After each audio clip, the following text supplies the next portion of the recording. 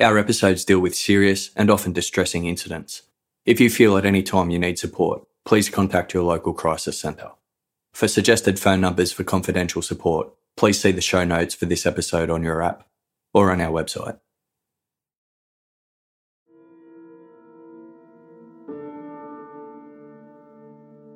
The young students of the Coolbaugh Learning Centre in Pennsylvania were due to arrive any minute. Shortly beforehand, a teacher entered the school's main entrance and stumbled across an odd scene. Scattered on the ground by the front doors were multiple sealed envelopes addressed to the principal. More were found throughout the school grounds, haphazardly thrown on the lawn, on the concrete paths, and in bushes. They were unstamped with no return details. Each envelope contained a copy of the same typewritten letter. Littered with grammatical errors and profanities, it was scathing of a member of staff and her teaching ability. It also alleged that she brought cannabis onto school property, quote, then showed it in the faculty room just like it was a big joke. The principal summoned the teacher at the centre of the letter's allegations. JoAnne Chambers had been employed as a Grade 1 teacher at Coolbaugh Elementary for 4 years. She arrived in mid-1989 with glowing reviews from her previous school, where she was praised for her professionalism and organisational skills. JoAnne was stunned by the letter. Given its contents focused on her work, it appeared as though it had been written by either a member of Coolbaugh's staff or someone connected to the school. But as far as JoAnne was concerned, she was embraced by the school community and had a good rapport with her colleagues. Her somewhat unconventional methods of teaching involved dancing and singing, making her popular with students and parents alike. Other staff members seemingly embraced her playful nature. In the warmer months, JoAnne would stage water balloon fights with the school administrators to the delight of her students. Respected and well regarded, JoAnne was nothing like the letter's author depicted. JoAnne assumed that the letters had been sent by someone out of jealousy as a nasty prank. She hoped the author would come forward so they could resolve the matter. But whoever was responsible remained anonymous.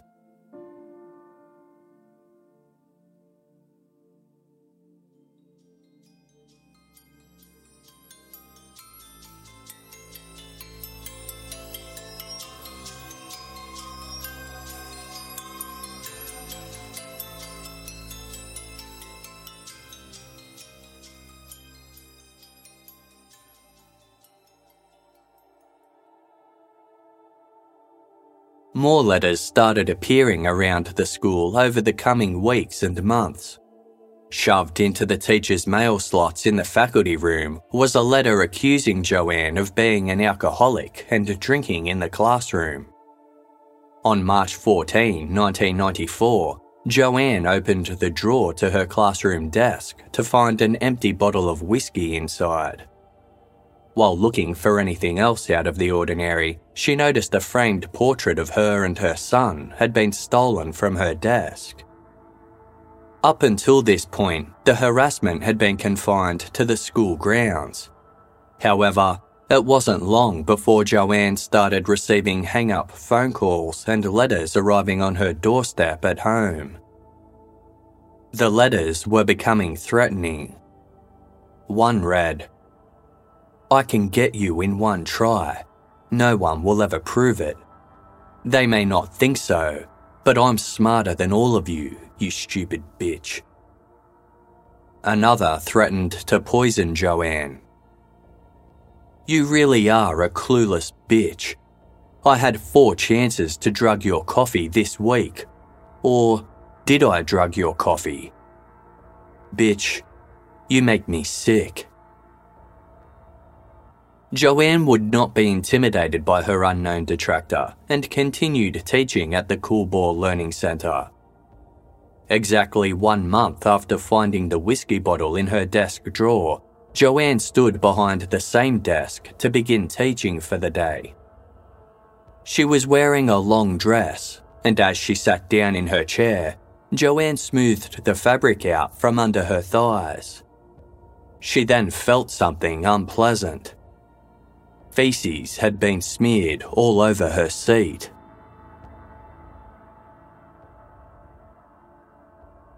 JoAnne complained to the Coolbaugh Township Police Department, and Chief Anthony Flugel was assigned to the case.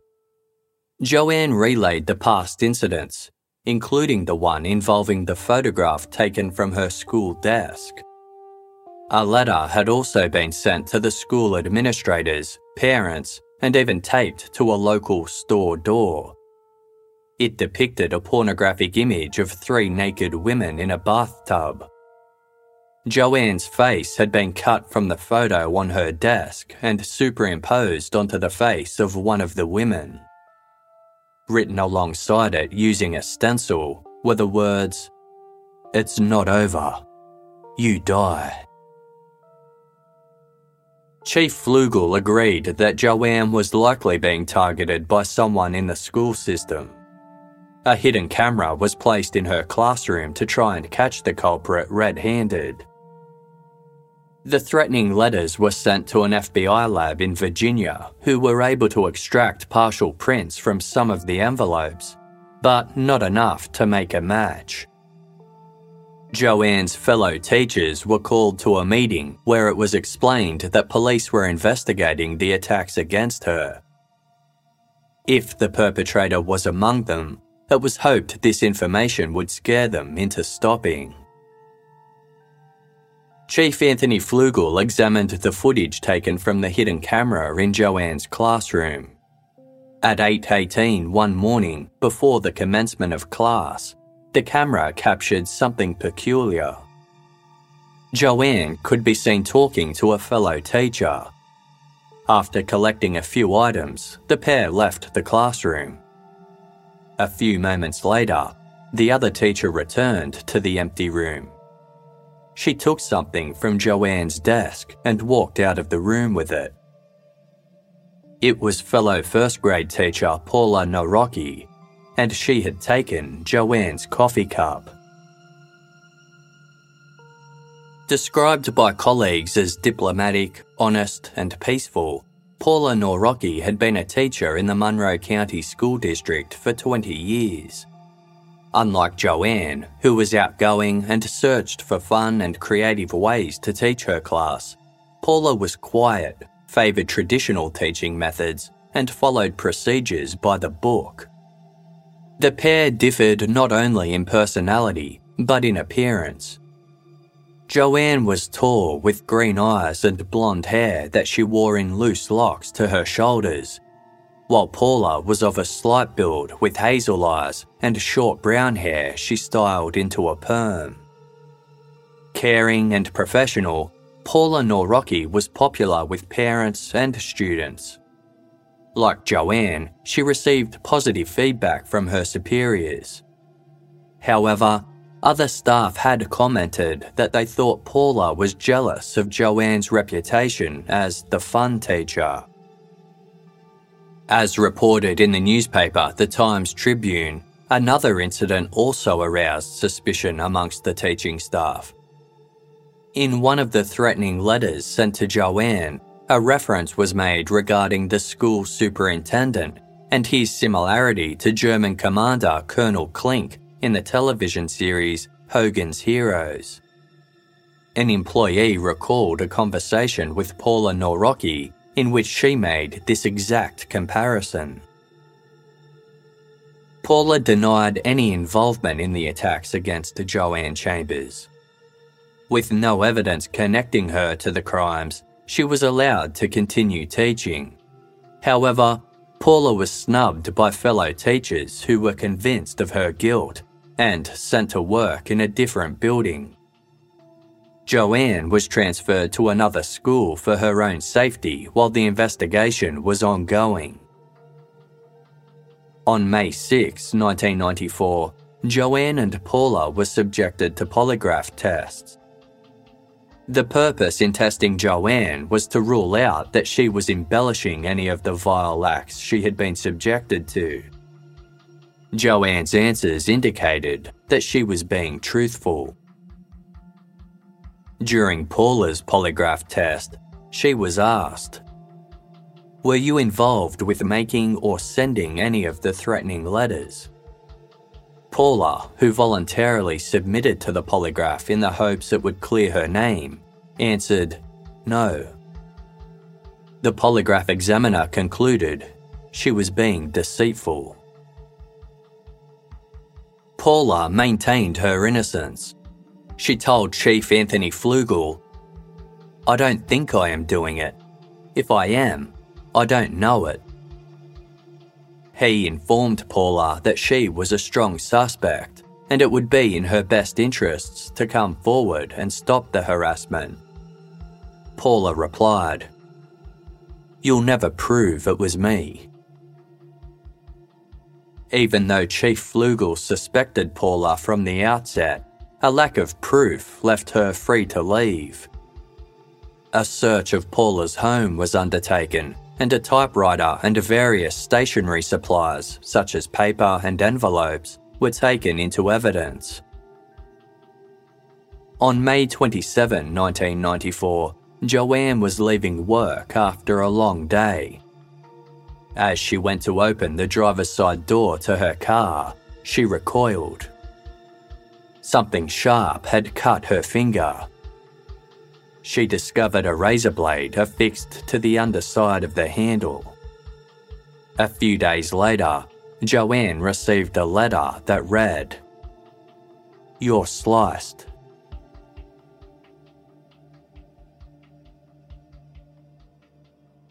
One day, a package was found at the front door of JoAnne's new school. It was a small box wrapped in pink paper. Inside was a Barbie doll. It was wearing a blue dress similar to one JoAnne often wore. The Barbie's blonde hair had been cut to shoulder length and styled into loose locks. In the doll's neck was a razor blade. Red paint surrounded the blade and dripped down the doll's chest. A few months passed with no new threats. In November 1994, JoAnne was travelling along Interstate 380. It was daytime and a route that she travelled often. As she drove, JoAnne gazed up to her rearview mirror. A car behind her was gaining speed. It pulled up alongside her and swerved suddenly, running JoAnne off the road. Almost like it was occurring in slow motion, JoAnne was able to brake and pull over to safety, while simultaneously getting a glimpse of the driver who had risked both their lives staging the dangerous manoeuvre. It was Paula Norocki. JoAnne later described the incident in the series Medical Detectives. "Paula's looking right at me. I will never forget that look." By January 1995, the Monroe County District Attorney's Office had enough evidence to arrest Paula Norocki. She was taken from her first grade class by police and charged with recklessly endangering the life of JoAnne Chambers by trying to run her off the road. She also faced 78 counts of stalking, 24 counts of making terroristic threats, and 2 counts of assault. Still maintaining her innocence, Paula was released on bail. She and her husband hired a private detective, James Anderson, to investigate the charges against her. Although skeptical of her innocence, James agreed to take on the case. Given that the letters sent to JoAnne and the Coolbaugh Learning Centre formed a large part of the prosecution's case, Paula suggested that the evidence be sent for DNA testing.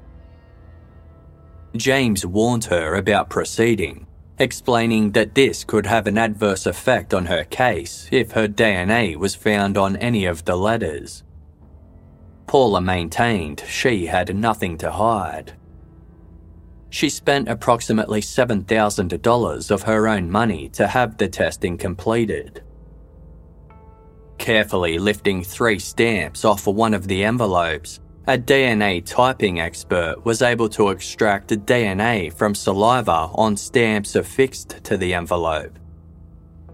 It was not a match to Paula nor Rocky.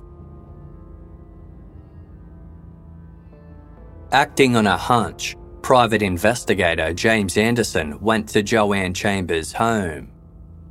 Under the cover of darkness, he rummaged through her garbage bins on the curbside for collection. Finding a few tissues and a used ear swab, James took the items and replaced the lid on the bin. He arranged for a DNA profile to be extracted from the discarded items. A male sample, presumably JoAnne's husband or son, and a female sample were uncovered. The female sample was determined to be that of JoAnne Chambers. It was compared to the DNA profile from the postage stamps. It was a complete match.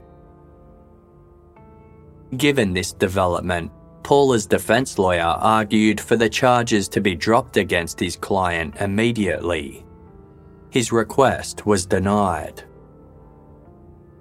JoAnne was nonchalant when confronted about her DNA being found on the stamps. She voluntarily submitted to a blood test for further DNA testing to be done.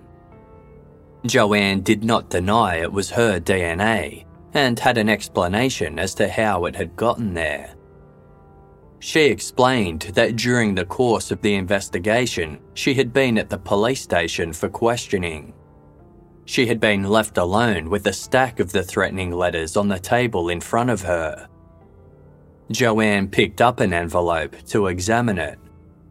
Her handling caused its stamps to fall off.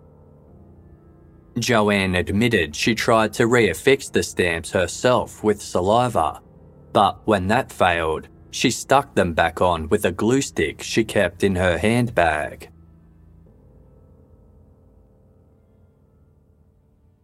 The trial against Paula Norocki began on January 15, 1996, after an early preliminary hearing determined there was enough evidence for her to stand trial. Court proceedings had to be postponed several times due to blizzards and flood warnings. On his way into court, Paula's defense lawyer joked to local newspaper The Morning Call, "We've encountered blizzards and floods, and I hope that pestilence and locusts aren't far behind." Courtroom number 4 was packed with journalists as well as members of the general public who were intrigued by the unusual case.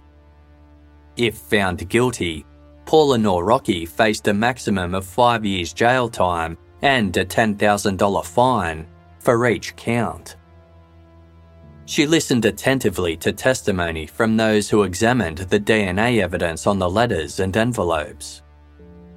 Another DNA sample was extracted from adhesive used to seal an envelope. The sample wasn't strong enough to obtain a full profile, as had been done with the postage stamps. However, it was complete enough to rule out Paula Norocki as the source. JoAnne Chambers could not be excluded. Speaking calmly and concisely, Paula Norocki testified that she believed JoAnne was harassing herself in an attempt to frame her and to gain attention. Paula had an explanation for retrieving the coffee cup from JoAnne's desk. She stated that JoAnne had asked her to get it for her. It was determined that Paula had been subjected to a different, more rigorous polygraph test than JoAnne. Furthermore, her comment to Chief Anthony Flugel, "You'll never prove it was me," had been taken entirely out of context, then used against her. The jury heard testimony from former employees who described Paula's exemplary behaviour and teaching ability. Analysis of the stationery and typewriter found in Paula's home did not match the letters received by JoAnne. JoAnne's typewriter was never examined. A chemist discredited JoAnne's allegation that she affixed the stamps back to the envelope with a glue stick, as the adhesive would turn a bluish colour under UV light. When he examined the stamps, this was not apparent. Next, JoAnne Chambers took the stand. Her demeanour as she answered questions from the defence did little to help her cause. The Morning Call reported her testimony as uneven, with replies that ranged from subdued to testy to sarcastic. She also rolled her eyes, and courtroom observers noticed that she seemed edgy. Mid-trial, the principal of JoAnne's former school provoked an audible gasp from the courtroom as he recounted an event from JoAnne's earlier career. In the early 80s, JoAnne had approached him asking to go home early because she had sat in feces. Private investigator James Anderson, hired by Paula Norocki, had found witnesses who'd worked with JoAnne Chambers at this point in her career. One witness, Jane Pardue, told the court that she and the 6 other teachers at the school were summoned to the library for a meeting. They were told that JoAnne had received harassing phone calls and threats that her house would be burned down. Jane said of JoAnne, "She carried tales that weren't true to the superintendent, and she tried to get us in trouble." Jane added that she wanted to stay as far away from JoAnne Chambers as possible. Witness Lois Render, a former teacher, described Chambers as someone who told tall tales. One involved JoAnne studying to be a nun. She said she'd broken her leg after jumping out a window to escape the nuns who were trying to force her to stay at the convent. Also remembering that JoAnne tried to get other teachers into trouble, Lois described her school as a harmonious place until Chambers came along. Private investigator James Anderson listed 16 occasions where JoAnne complained to authorities about anonymous threats prior to the incidents with Paula Norocki. Paula's defense lawyer suggested that JoAnne had placed the evidence herself to frame Paula because she hadn't catered to JoAnne as other teachers had done. Additionally, there were no witnesses who observed JoAnne being run off the road by Paula Norocki. JoAnne's testimony was the only thing implicating Paula in this event. On January 22, 1996, the 6 men and 6 women of the jury retired to deliberate. They returned to the courtroom less than 2 hours later. Paula Norocki was found not guilty of all charges. The jurors hugged Paula after the trial. One told her, "Our hearts are with you." JoAnne Chambers slipped from the courtroom quietly, largely ignored by those in attendance.